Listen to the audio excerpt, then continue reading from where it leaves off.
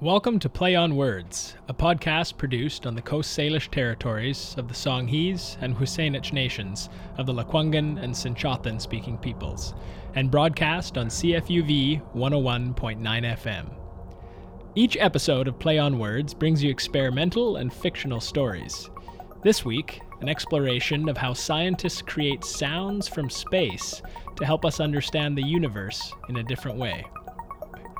We start our exploration over 2,000 years ago, when the very first example of music being used to represent the cosmos was developed.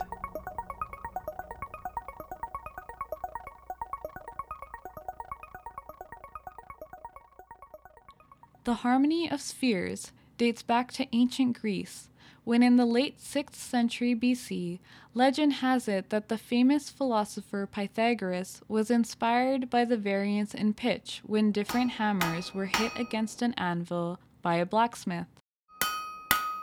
The blacksmith explained to him that each of the hammers had a different weight, causing the variance in pitch. This meant that there was a relationship between sound and mass, and this experience inspired Pythagoras to represent the difference in pitch he heard using mathematical ratios. This is said to be one of the first times mathematics was used to represent human experience, which was an integral development in science.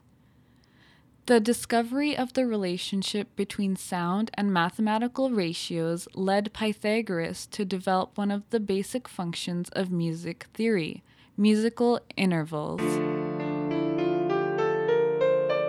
If you've ever studied music or can play an instrument, then you know that intervals are the difference in pitch between two sounds. For example, the note C and C sharp. The second note is higher than the first, and the difference between these intervals would have been similar to the difference in pitch when hammers of different weights were slammed against an anvil by a blacksmith. Ancient philosophers, such as Pythagoras, believed that music and science were related, and that the eccentricities of the universe were purposefully composed by the gods in order to write a beautiful and interesting symphony that only the gods and Pythagoras himself could hear.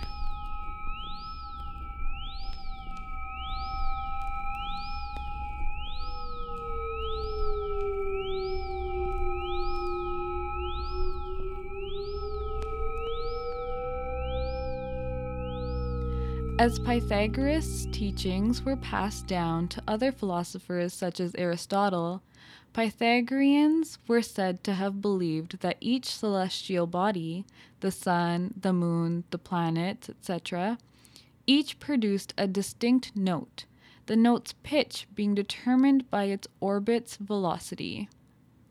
Eventually, thousands of years after Pythagoras' time, his theories were expanded upon by astronomer Johannes Kepler, who assigned notes to each planet, creating the harmony of the spheres.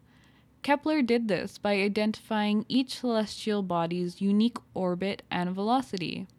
Since the distance from the sun varies throughout a planet's orbit, so does its velocity. As a planet gets closer to the sun, its velocity or speed increases. As it moves further away, it slows down. The rise and fall in velocity of the planet's orbit was represented by a variance in the pitch of the note that was assigned to each planet. For example, here is Mercury's note as determined by the harmony of spheres.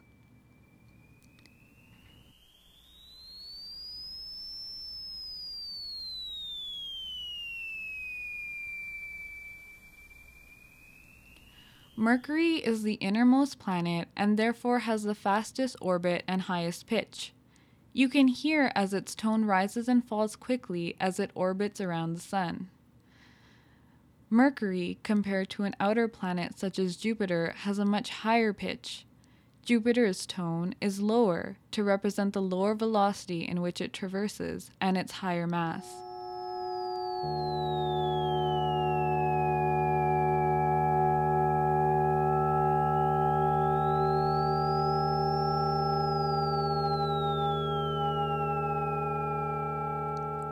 When listening to the difference between each planet's assigned sounds, we have an inherent understanding of the information that is being represented auditorily, which shows us the effectiveness of sound as a way to communicate data.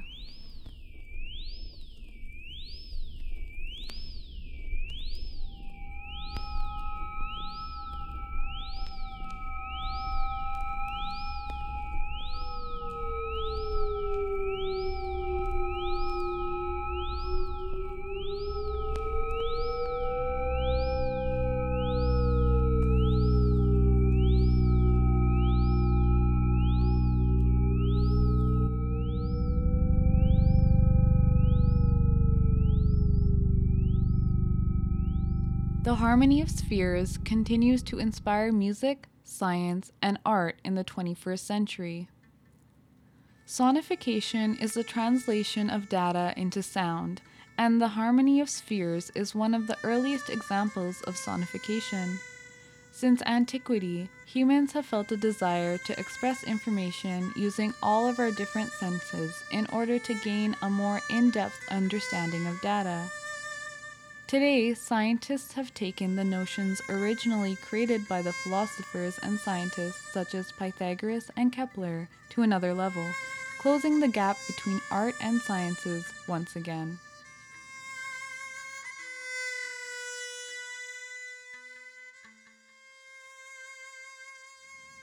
One example of how the harmony of spheres and science has inspired contemporary art is the Infinity Machine.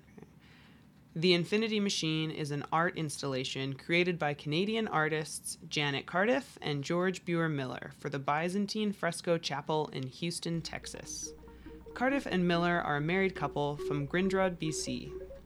The piece was commissioned to be the first of a series of site-specific installations, and it is a large mobile piece created with over 150 antique mirrors, with 2 mirrors facing each other at the center, creating infinite reflections and inspiring the name of the piece, the Infinity Machine. As the enormous mobile rotates, the mirror's reflections distort and seemingly spread, much like the universe itself. This visual representation is paired with music that was inspired by what was originally Pythagoras' philosophical theory, the harmony of spheres. The music used was captured by the Voyager 1 and 2 spacecrafts in the Earth's ionosphere. The Voyager's antenna recorded the interaction between particles of solar wind and magnetic fields of different celestial bodies. These interactions create vibrations that are inaudible in space. We can hear them when played on Earth because the ions resonate at a frequency within the range of human hearing and can be translated or sonified into audible sounds. Walking around them and experiencing the at times co-orbital and at times contra-orbital soundtrack, you might imagine yourself adrift in deep space. This is how Toby Camps, the curator of modern and contemporary art for the Menil Collection at the Byzantine Fresco Chapel, described the Infinity Machine. This project is a particularly interesting way that sonification has been used to express data, focusing on both visual and auditory representations of space and time. Another piece of work inspired by space, or more specifically the planets, is Gustav Holst's orchestral suite, The Planets, Op. 32.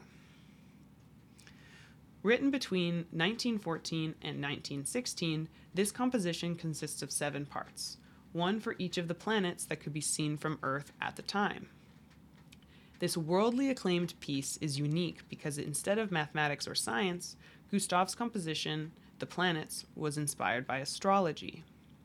Each of the 7 movements is therefore named after a planet and its corresponding astrological character as defined by Holst, who had been introduced and simultaneously captivated by astrology just before beginning to write this orchestral suite. The first of the orchestral suite is Mars, the bringer of war.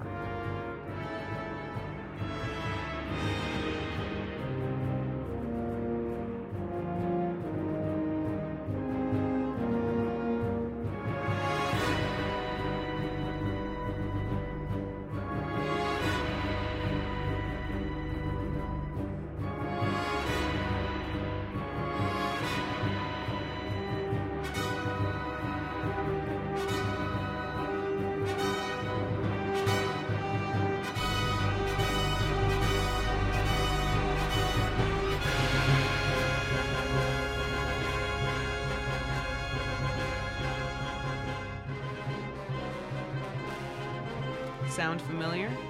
This piece was one of the compositions that inspired John Williams when composing the soundtrack of Star Wars. This movement's intensity grows throughout. It is rhythmic, yet chaotic.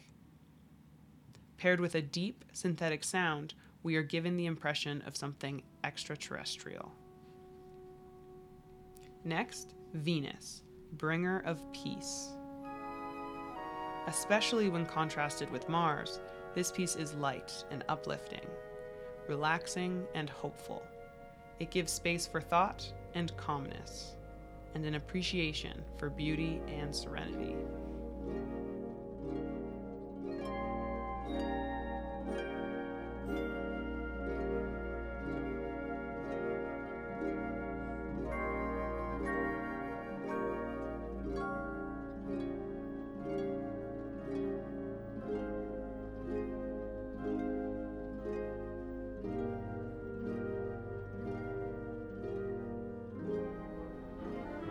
Mercury, the winged messenger.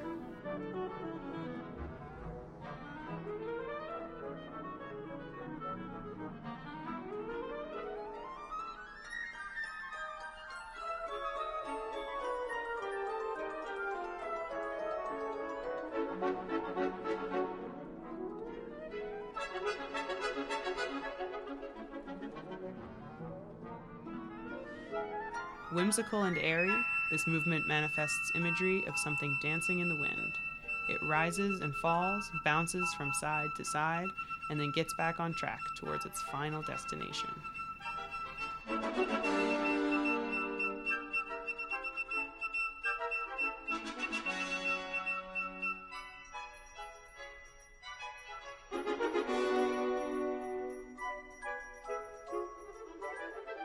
Jupiter, bringer of jollity.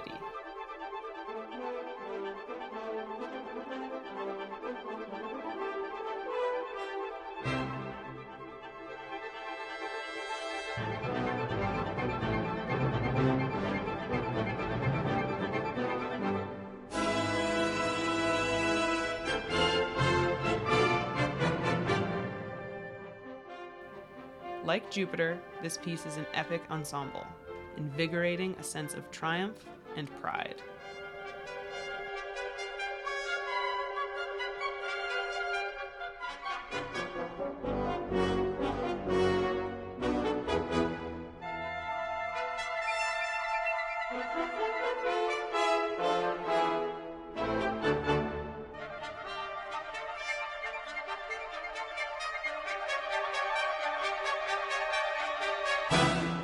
Saturn, bringer of old age. This piece starts quite soft and simple compared to the rest of the suite, but gradually it builds, creating a feeling of inevitability.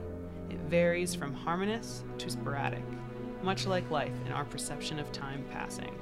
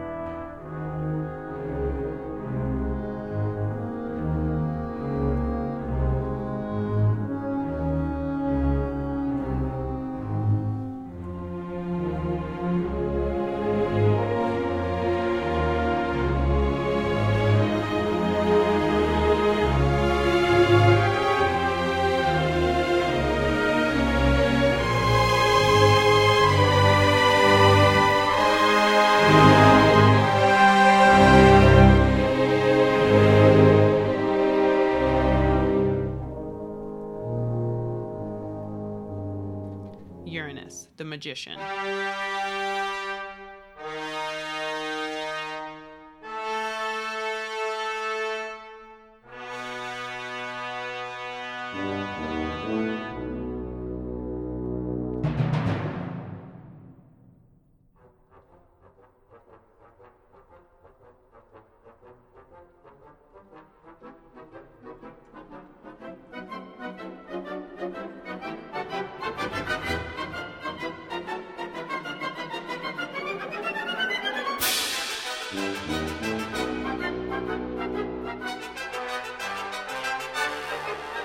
With a loud and grandiose entrance, this movement captures the listener and then mesmerizes them with a distortion of tones and pitches varying from high to low.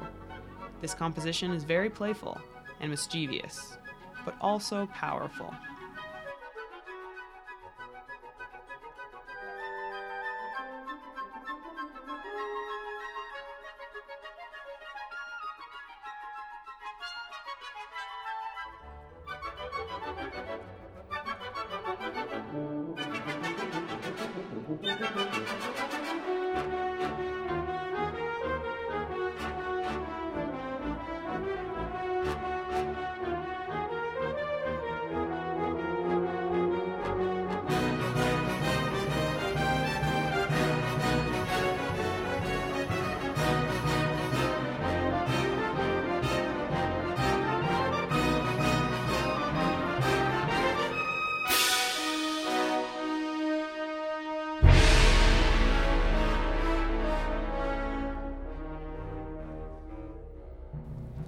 Neptune, the mystic.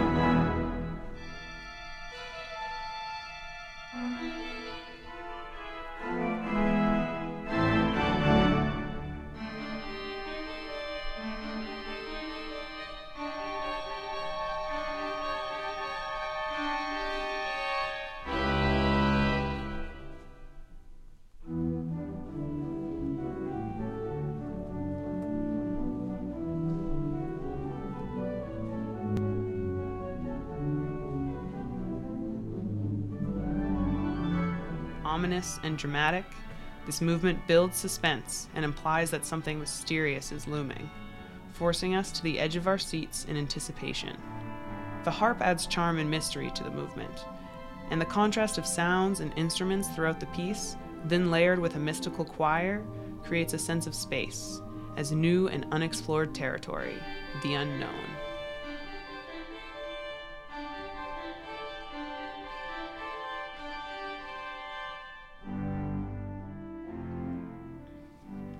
Gustav Holst's The Planets is another example of how music can be used to expand our understanding of the world, or more accurately, the worlds, and the universe around us.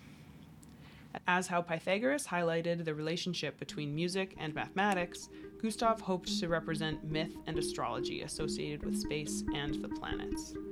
Information that cannot be put into words is conceptualized through instruments and the composition of music, which gives the listener a way to understand both the physicalities and the cultural or even emotional impressions of the celestial bodies.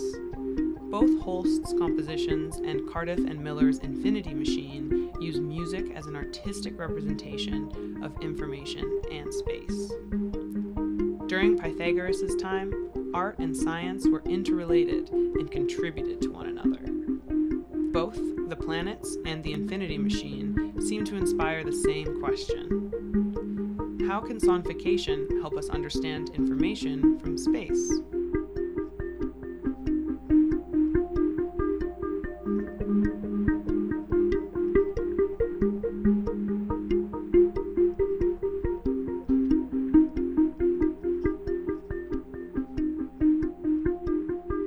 So that's a good question. When I first saw your email, the scientist in me just smiled and said, maybe you don't quite understand. Out in space, there is no such thing as sound. That's Karun Thanjavur. My name is Karun Thanjavur. I teach astronomy as a senior lab instructor with the physics and astronomy department at UVic. But what you were looking for is, how do scientists visualize, or how do you sonify space? And that kind of brought home to me what you're after, which is quite interesting. And we do that in our own ways. Astronomers do attach sound to space. Maybe some of you are thinking, but we can't hear sounds in space. You are remembering that grade 5 science class where you learned that there is no sound in space because it's a vacuum.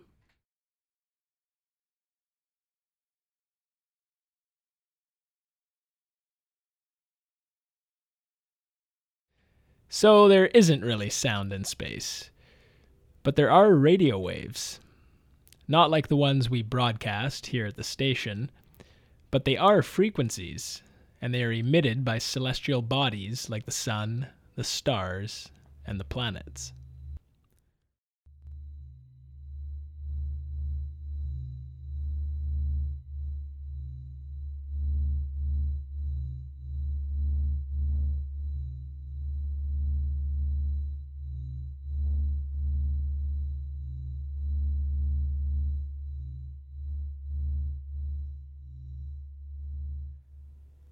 What scientists can do is to take the data collected from space, soundless and visual, and turn it into sound. Mark Ballora from Penn State University explained that scientists can take mathematical data and attach sound to it so that we can experience it in a new way. So it's just important to be clear that when you really talk about sonification, what you're doing is you're using sound to illustrate the behavior of something. You're not making a recording of that thing. So it's at a very simple level, it's just a different kind of graph. But at a more interesting level, it's a graph that speaks to the ears. And the ears perceive things differently than the eyes do. And so it's a different qualitative experience.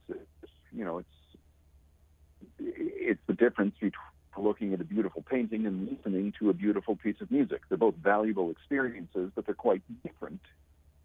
And so as a composer, as a sound designer, this is what turns me on, is trying to find music within the science, within the data.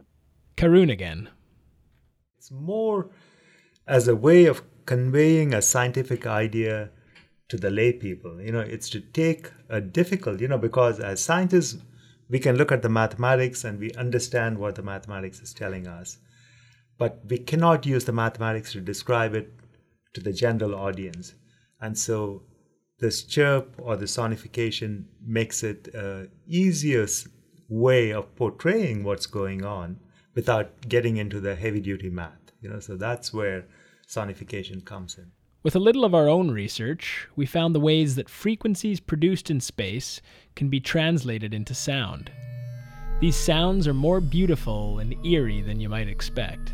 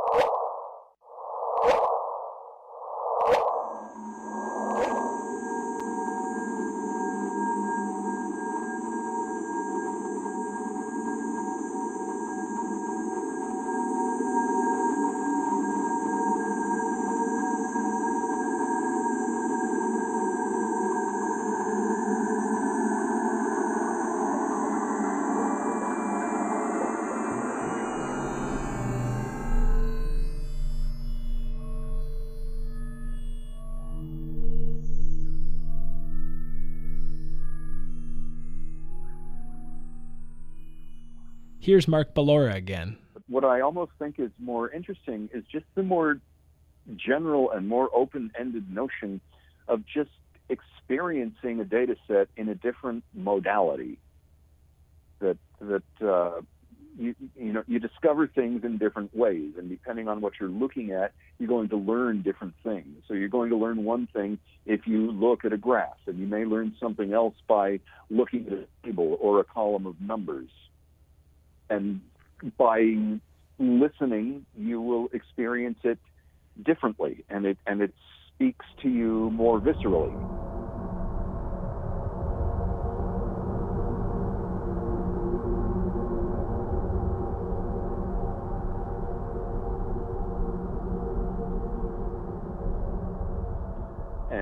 When you download the data set, it's the values of a bunch of the amplitude values of a number of frequencies all over time. So then it was a matter of saying, well, okay, what if these frequencies were transposed down a large number of octaves and experienced as sound rather than light, and then I just played all those frequencies with the same amplitude, and maybe slow that down too, because that happens about 30 times a second. But if I slow it down so that it takes about 3 seconds to go through a cycle, and I've got these transpositions, and then just assign it to sine waves so that I've got this pulsing chord that reflects the behavior of the pulsar. So that's what it is. It's a matter of designing an instrument that kind of makes intuitive sense, but that is also informed, that also intelligibly reflects the behavior of the data set that I'm sonifying. The good thing about sonifying thing is that you can listen to simultaneous data sets, and you can hear how they relate to each other or not. So it's like looking at a bunch of graphs all at once. But it's easier to listen to a bunch of graphs all at once than it is to look at a bunch of graphs all at once. This to me is valuable. The fact that this can speak to people in a new way, that it can engage people in a new way, that just opens the door to discoveries.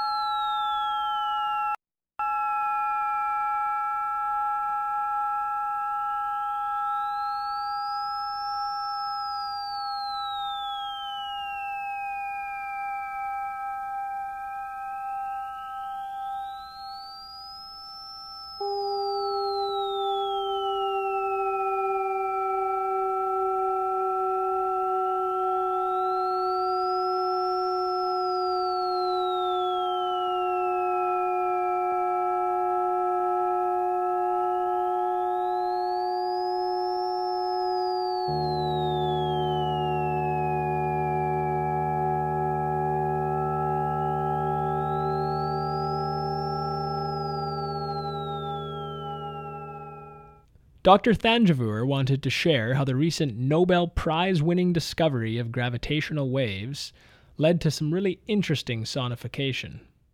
This is something that Einstein's theory of general relativity predicted 100 years ago, back in 1915, when he first came up with a theory that objects, any object with mass will affect what he called space-time around it. So you can think of it as a bowling ball sitting on a trampoline, which is the usual picture that they use to help people visualize what Einstein was talking about. So if you take a bowling ball and if you place it on a trampoline, the sheet of trampoline kind of curves down, under the weight of the ball. The same thing in 3 dimensions is the way Einstein visualized the effect of mass on surrounding space and time. He called it space-time. So instead of 3 dimensions of Newton, it became 4 dimensions of Einstein. And so there is a very close interconnection between the two. And if that picture is correct, it wasn't known whether that picture is correct or wrong. And for 100 years, we've been testing his theories, and it's come out correct in every instance. And one of the consequences of this bending or of the rubber sheet is that if you then bounce that bowling ball, the sheet around it will have waves, just like you see waves in water. If you throw a pebble in a pond, you have ripples going out. The same thing should happen in space-time as well. If the bowling ball bounces, the trampoline has to show some wave-like patterns on it. And he called them gravitational waves. Scientists in the U.S. at LIGO, the Laser Interferometer Gravitational Wave Observatory, did experiments in the 70s to test for gravitational waves with 2 giant arms at right angles to each other and a laser beam which cancels itself out because of mirrors. If a gravitational wave passed by, the arms are moved at different rates, and the laser beam would create a leakage of light. Once they were able to identify the signal of gravitational waves using this technology, they detected the gravitational waves of black holes. You may have heard of black holes, which are extremely massive objects, so massive that even light cannot escape these black holes. But you could have 2 of these black holes, and because of their gravity, they start falling towards each other, and they don't directly fall in and collapse. They kind of spiral inwards. There's well understood physics. And we call them binary black holes. And when they finally merge, because each of them, remember the picture of the trampoline balls, now there are 2 of them which are spinning each other. And finally, when they bang together, there has to be bigger ripples that go across on the trampoline sheet. And so the signal, which is fairly weak when they're just spiraling each other, suddenly becomes very strong.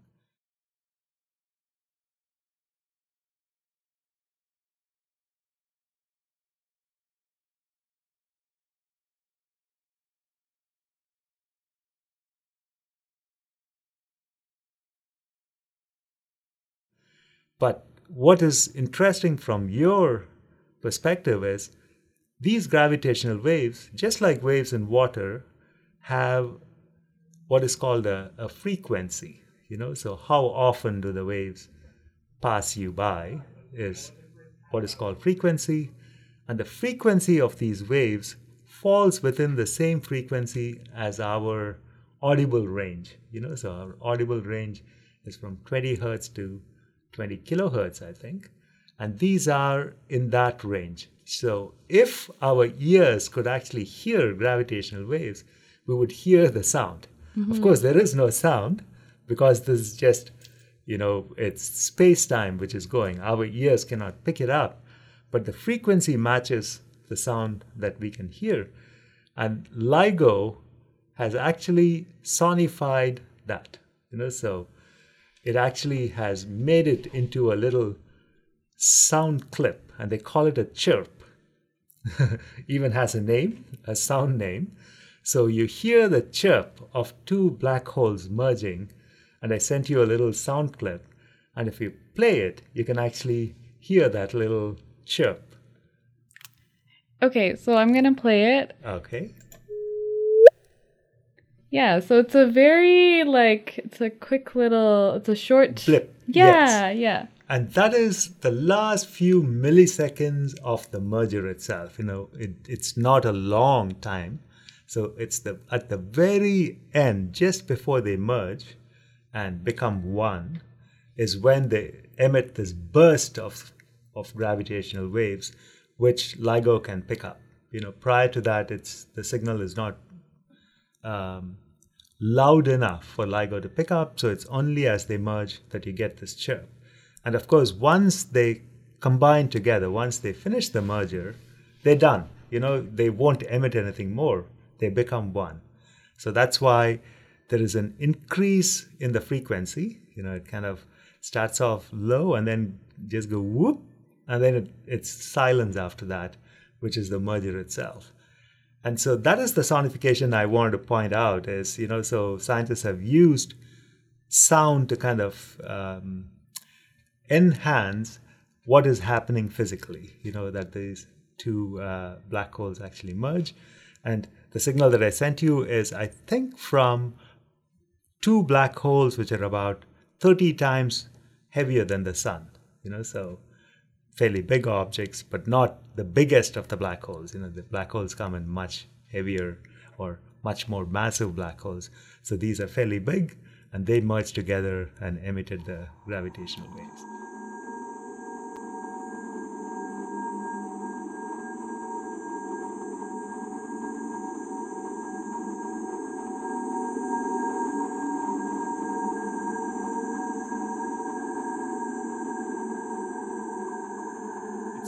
To make something which is ethereal, something you cannot put your fingers on, it makes it tangible, so it makes it such that your senses can identify with what is going on. And like I said, it's the last stages of the merger, so you can kind of picture these two black holes coming together. It's almost like an artist's rendition of things that we cannot directly observe in space. We talk about exploding stars, supernovae, and all that.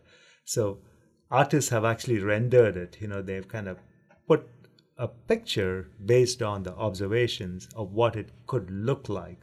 So it's just like Picasso and these famous painters, they all have their own styles, and all of them convey this idea of beauty in different ways.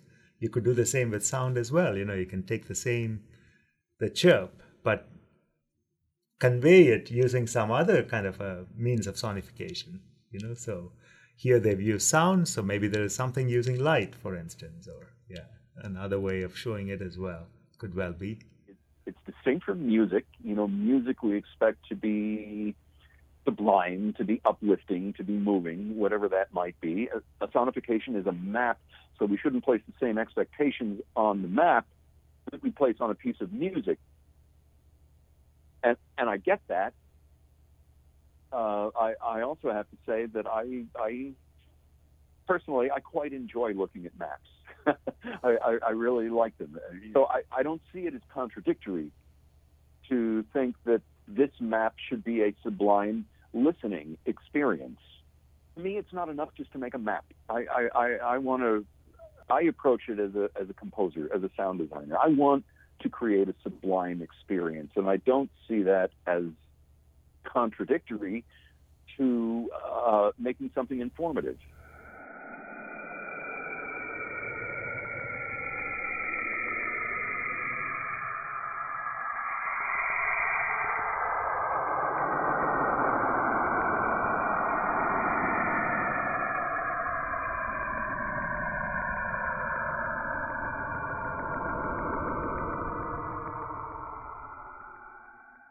This is mapping. That's what any graph is. Right? It's mapping. If I make a little graph of it, I'm taking these dumb numbers and I'm making a pretty picture out of them by mapping the values to something visual like height or color or something. Here I'm doing a mapping, but it's auditory. I'm mapping it to pitch or volume or stereo position or timbre or array. So the trick to design an instrument in the synthesis environment that kind of sounds like the thing that I'm reflecting the behavior of So, like if it's the aurora borealis, I want to design something that sounds shiny and shimmery, right? Or with a pulsar, it was kind of literal. The pulsar, the data sets are amplitude values. It's like an amplitude envelope. There's this repetitive signal that they get from the pulsar that spins, and when you download the data set, it's the values of a bunch of the amplitude values of a number of frequencies all over time. And then that becomes like a musical score. It becomes like a player piano roll. So being able to sonify information lets us experience information from space. Some dumb numbers, as Mark says, into a form that we do understand, sound or music. An astronomer named Wanda Diaz-Merced, and you can look at her TED Talk, which is quite wonderful. She became ill when she was an undergraduate student, and she lost her sight. So she could not see, and she'd spent her life trying to get into this field that relied on looking at visual graphs. And now, she's shut out of that just because she can't see? Isn't there kind of a problem there? Why shouldn't blind people be able to engage with science, right? So she worked with programmers and developed this program called Xsonify that allowed her to listen to graphs in kind of the same way that I was just describing. It treats the graph like a musical score, and it plays it like a piece of music. So in her TED Talk, she talks about how she's now able to work at the same level that she worked at when she was sighted, which is a wonderful accessibility possibility, personification. But then what you can almost lose in that is this kind of aside that, oh, by the way, her sighted colleagues like using it too, because they often find that they can hear things that they don't see so readily. I mean, the ear is extremely sensitive to dynamics. The ear, I think it's Bruce Walker, a guy from ICAD, who wrote that the ear is the greatest pattern recognizer that we've ever known. What Mark is talking about here is how sensitive the ear is. When we sample sound, in order to have something that is a decent quality, we use 44.1 thousand samples per minute. To put this in perspective, when we watch a film, it used 35 frames or samples per second. So it takes a lot more information for the ear to be satisfied. That means that the ear, as Mark suggested, is able to take in much more detailed information than the eye. Kind of makes me think of this idea. So we take these waves that aren't audible to human beings and make them audible to us. And it just makes me wonder if there are other beings that they would be audible or not maybe audible or would be able to be sensed audible in other ways, even like on Earth or otherwise, perhaps? Yeah. Well, there's a book called Hearing the Universal Sense by Seth Horowitz, and he talks about, what the senses are and how the senses evolved. And, our senses are like little antennae that we have, and they pick up vibrations around us. Like the eyes pick up electromagnetic vibration. Now, as it turns out, there's only a very narrow band of electromagnetic vibrations that we can see. We call it visible light, right? The whole ultra-red and ultraviolet spectrum, huge amount. I mean, Wanda Diaz-Merced says this, we're all blind to that stuff. All we see is this little tiny piece. And we hear vibrations in the air. We hear acoustic vibrations from about 20 hertz to 20,000 hertz, probably less. But, dogs, dog whistles. Dogs can hear higher frequencies than we can. We have evolved to perceive a limited spectrum of vibrations in among our senses, and we think that we're seeing the world as it is. What we are experiencing is the world as our senses have evolved to experience it in a way that allows us to survive, right? But other creatures see things differently. They see different colors, or they don't see colors, or I've heard that birds can sense magnetic currents around the Earth, and that's how they can navigate long flights. So other species have different sensory apparati than humans have. So who knows what the world looks like to them, what their experiences are like. So yeah, it's entirely plausible that some other species, either here or elsewhere, would be able to hear these things. If it is useful for them to survive, they would evolve to hear them, is the most likely explanation.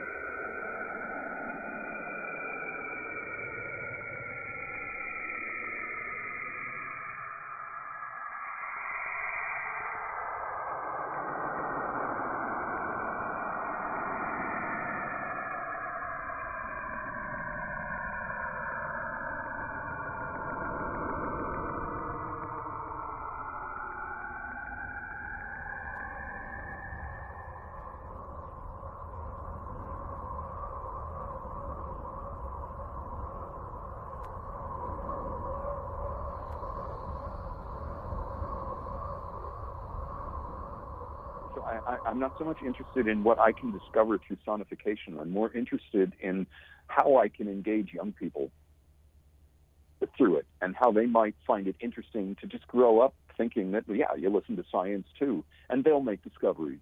You know, in a few decades, there will be discoveries made through listening as well as by looking and all the other traditional modes of examination. So it just, you know, just as we navigate our environment with the eyes and the ears, it makes sense to examine complex data sets with the eyes and the ears too.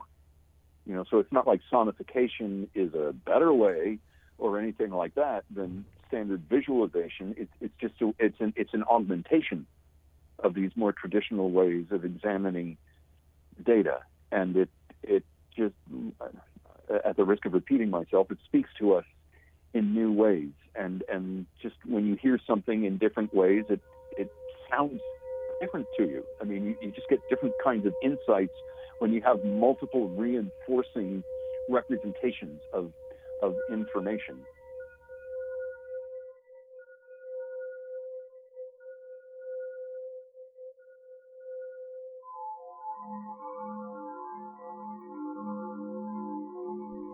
This sonic experience has been brought to you by Play on Words. Thank you to our guests, Mark Ballora and Karun Thanjavur. Play on Words is produced by Estraven Lapino-Smith and Katie Denslow, with Cody O'Neill, Navjot Kaur, Chase Velinosi, and George Dupois. Our executive producer is Mary Decker. If you like what you heard, subscribe to Play on Words wherever you listen to your podcasts, and don't forget to rate and review. This episode was made possible with the generous support of the Community Radio Fund of Canada and the BC Gaming Society. Special thanks to the UVic Astronomy Department Open House for letting us record.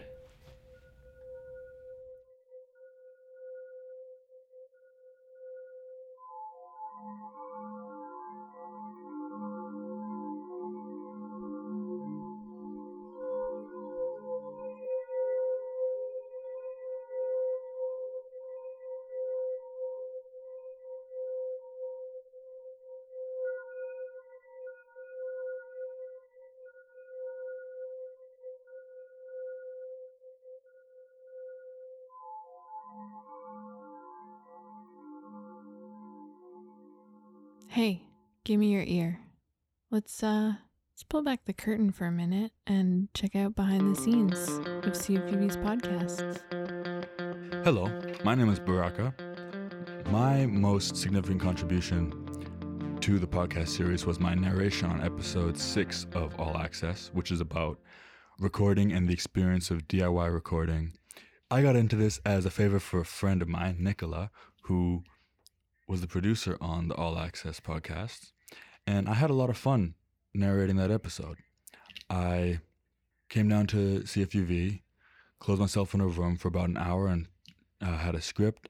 I talked to myself, I laughed at myself, and it turned out to be a podcast which you can listen to on CFUV or wherever you get your podcasts. And CFUV is always looking for volunteers, people to help out. So if you enjoyed the podcast and you like locking yourselves in rooms and talking to yourself, as many of us do, come down to CFUV and do it for a good cause.